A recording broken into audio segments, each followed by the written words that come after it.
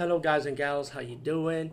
Today I'll be talking about an awesome way to start your free podcast, and I mean free. No catch, no gimmicks. It's totally free, easy to edit, easy to record, and easy to promote and monetize your podcast.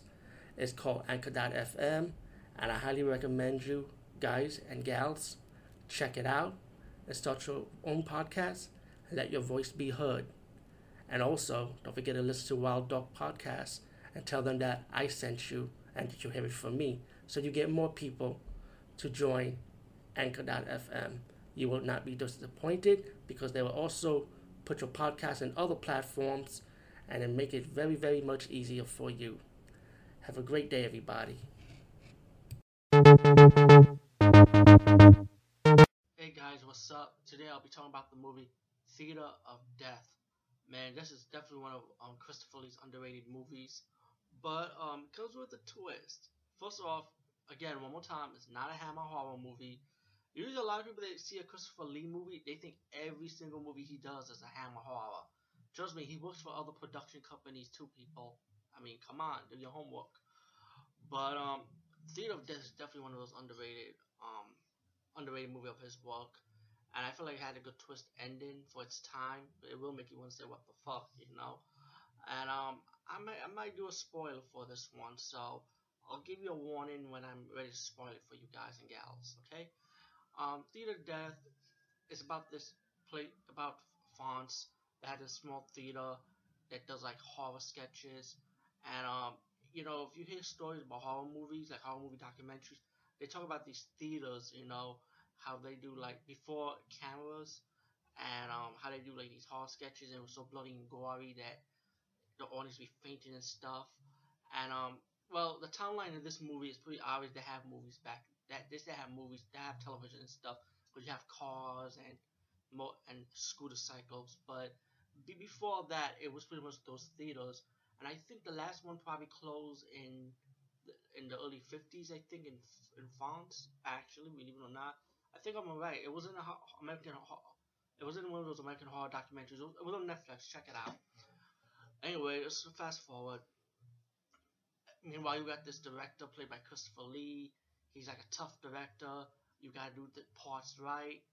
And while meanwhile, outside of that theater, you got these mysterious killing going on, and you got the surgeon who works for the police department as they're trying to investigate these deaths. Like they knows that it was a knife through the neck, and like pretty much it was like blood drained out. So they kind of call it like the vampire killers in a way, you know. So these mysterious deaths kind of like lead up to the theater, and the surgeon's wondering like if it was the director that's doing, like played by Christopher Lee. Like he felt um like he's probably, like the way he is, I guess he's thinking that he's probably the killer. And again, spoiler, spoiler, spoiler. I have to spoil it for you guys because if you haven't seen this movie, turn away now. But I felt like it's worth the talk, because if I don't talk about it, then there won't be nothing else for me to talk. We will end this review within 3 minutes, and I don't want to end this review in 3 minutes. Anyway, there was when he decided to give a lift to Christopher Lee's character. He talked about these vampire killers around the neighborhood. Do you do you know like pretty much do you know anything about it? Like Christopher Lee is like saying that like his attitude's like, I don't know anything. I don't know what the fuck you're talking about. Pretty much attitude like. But when he mentioned the word vampire, and then Christopher Lee said what vampires interest you or something, you know, I wonder if this movie's trying to spoof on Hammer Production. How Hammer Production used to run things when Christopher Lee was around. But I don't know, man. Just think about, you watch his interviews and stuff in real life. By the way, you'll find out what I'm talking about. Anyway, fast forward. Christopher Lee got off his car, went to his house. Meanwhile, you also got this other part of the story when where he likes one of the girls and it works for the theater. She's like the blonde girl. She ended up living with him, and the brunette girl who's dating like the police sergeant. Um, the blonde girl's actually her roommate, and she doesn't want her to see the director because she felt like the director's like like creepy like in a way. Um, as the movie progressed, you get these mysterious deaths, like I say. Um, Christopher Lee's character kind of like he doesn't want the roommate's best friend, trying to like take her away from him, like get out. I don't want you in the theater no more.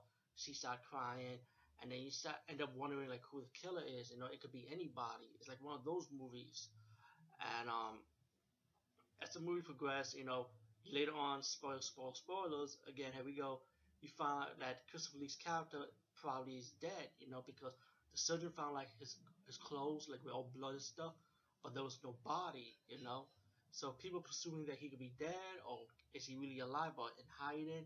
But meanwhile, the girl that's living with Christopher Lee's character, she's staying in the house anyway, while the brunette girl moves into the house to take care of her, pretty much. And as the movie progressed, you know,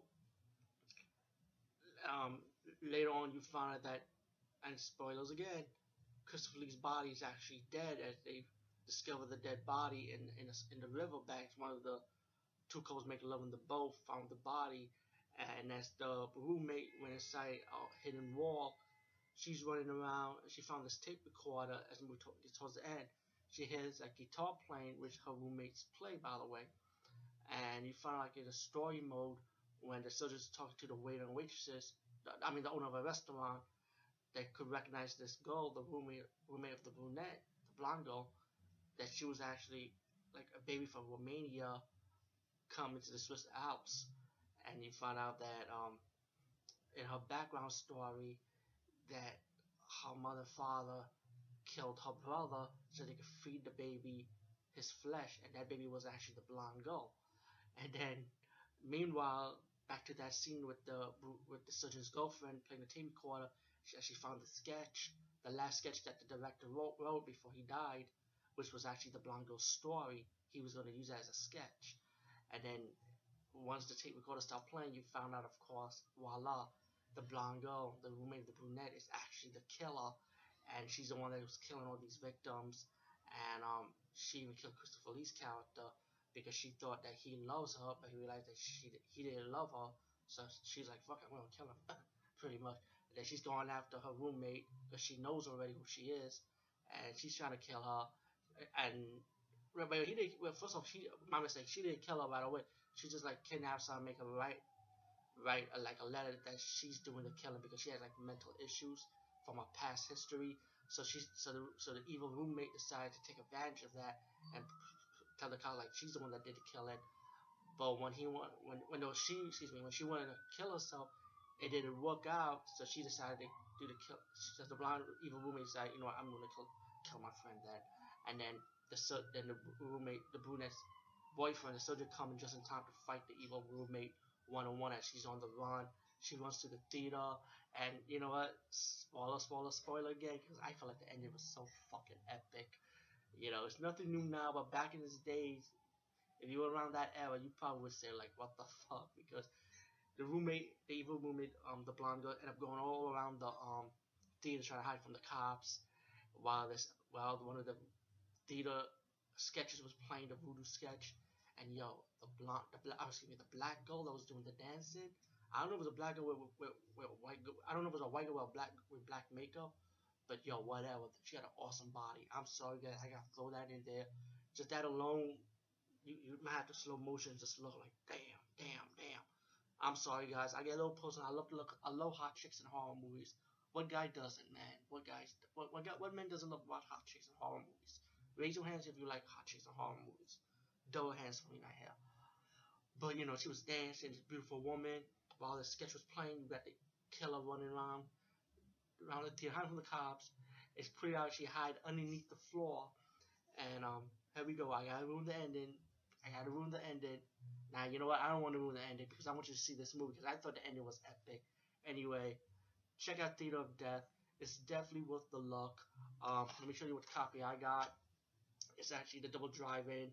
Suckers are hard with Theater of Death with it, and Suckers are hard. I already reviewed that movie, so check it out.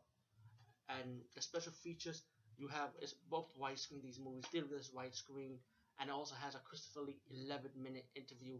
Which let me just say, you want to see the movie first and then see the interview after because Christopher Lee kind of gave like a minor spoiler of the movie himself, you know. But it didn't ruin the whole movie for me though. By the way, to be honest with you, but Christopher Lee, the 11-minute interview is epic. You see how gangster and beast Christopher Lee when he does his movies and he picks the roles that he likes to pick, that he wants to do without being pressured by the studios or nothing. See, this is what makes Christopher Lee one of the best actors in cinema history, you know. And God bless him. Congrats. He just won an award of HUD, and he's like 91 years old, man. I'm like, wow. He been in the game a long time, man. People, yeah, the 11-minute interview will just change your life about how he is. I mean, he's epic. But Theater of Death, please check it out. That's all I'm gonna say. Please check it out.